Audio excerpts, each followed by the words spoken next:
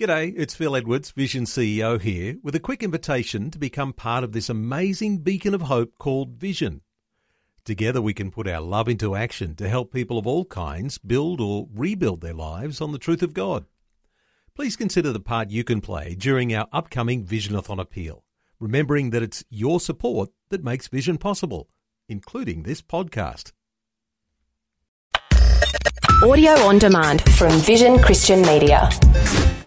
Jesus said, "If you hold to my teachings, you are really my disciples. Then you will know the truth, and the truth will set you free." Christian Swartz, who authored the book Natural Church Development, together with his team conducted an extensive investigation into the matter of spiritual gifts. And this took place in over 7,000 churches in approximately 50 different countries. Here's a couple of amazing statements that came out of that investigation. First of all, he said, "Our research shows that there is no other isolated factor that has a stronger bearing on your effectiveness than living in accordance with your gifts." And then he went on to say, a survey conducted by our institute amongst 1,200 Christians yielded a shocking result. 80% of those surveyed had no idea what their spiritual gift might be. Only 20% indicated that they knew what their spiritual gifts were and used them. My question is, do you know what your spiritual gift is, and are you operating in that gift?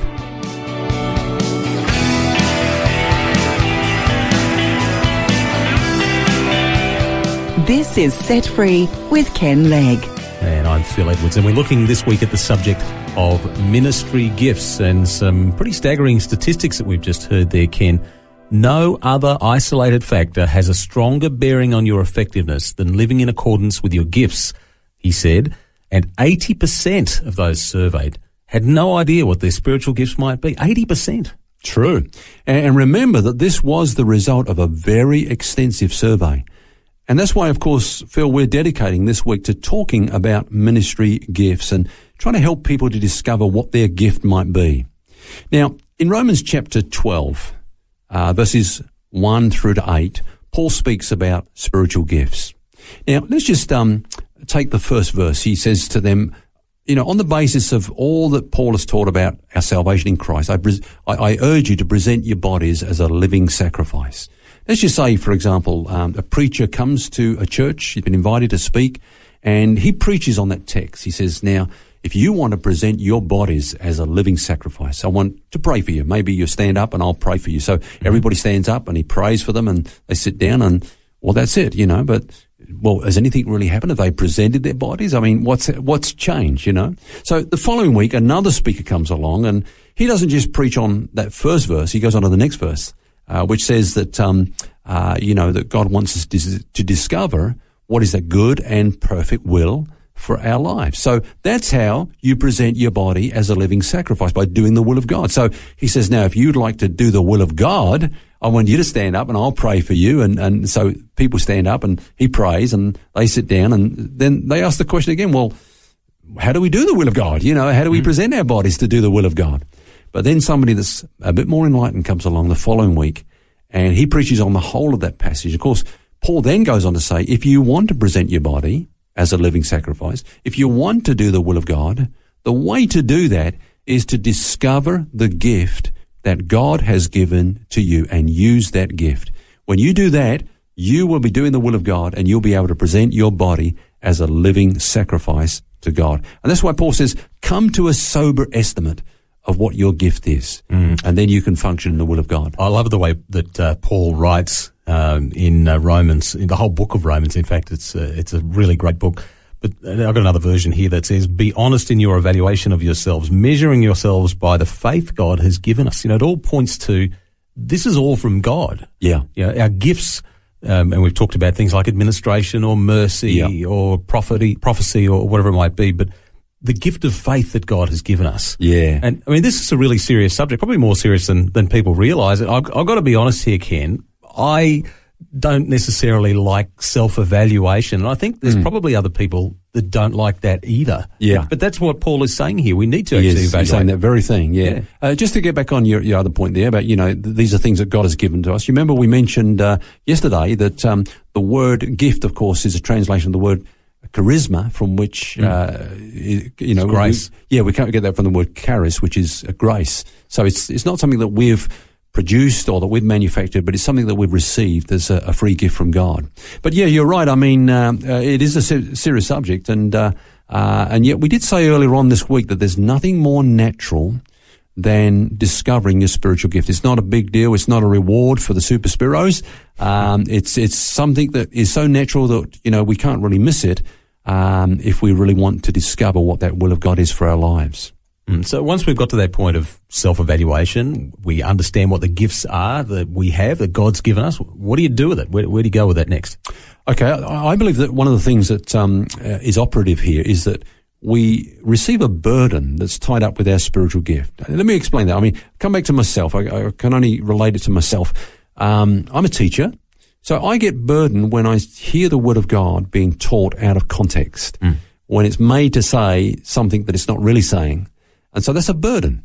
Now that burden goes with the gift. I mean, that the gift can correct the burden, the problem the burden produces, which is wrong teaching, erroneous teaching, Or let's take another example. We talked about, the gift of mercy. Now, the gift of mercy is quite a broad gift, but it's basically a gift that's focused upon people that are suffering. So some people have a gift of ministering to those that are drug addicts, for example. Okay. And so their burden is for drug addicts. They have a tremendous heaviness of heart for people that suffer because of their addiction. And that is in accordance with their gift. So the two go together. So we do receive a burden that kind of lines up with that gift. Yeah, we often see that where people are just so passionate and aware of a particular issue in society or a group of people or an injustice that's going on or whatever it might be, and they're advocating for that cause and frustrated because nobody else gets it, Yeah. And that's I'm so grateful that we have those people, that God has given them those burdens and things that they advocate for. Yeah. Just on that last point, though, you made the definition between a gift and a ministry the other day. If I remember this rightly, you said the gift was the function and the ministry was the sphere in which that function sort of operates. Yep. And I suppose that'd be a good example of that, where the gift is mercy, the ministry is to drug addicts. That's right. Yeah.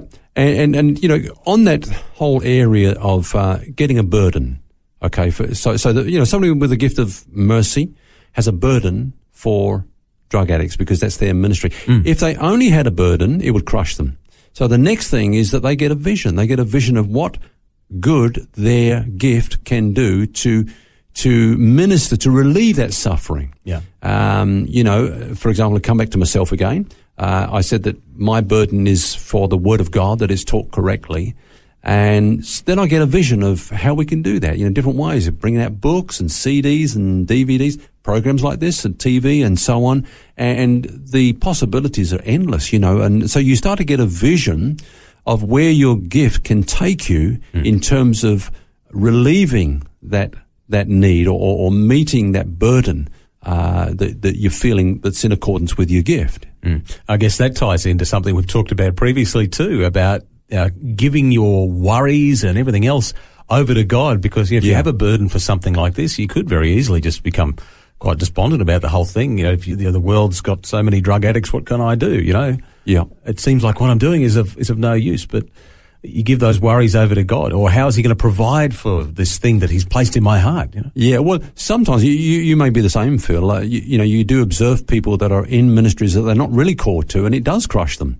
They just can't take the weight and the need and the burden of it all, and they're crushed by it. And then they step out of that, and they get into a ministry that they are gifted for, and the grace of God is upon them for that. Because, as I say, if we just had a burden without a vision and without the empowering that the grace gift brings to us, then we're not going to be able to cope or to function. But we know that we're called because God enables us and empowers us to function, to go a long way towards meeting the need that burden represents. And you just said something really important there, that he empowers us, he enables us. He doesn't call us to do something that he doesn't give us the ability to do. That's right.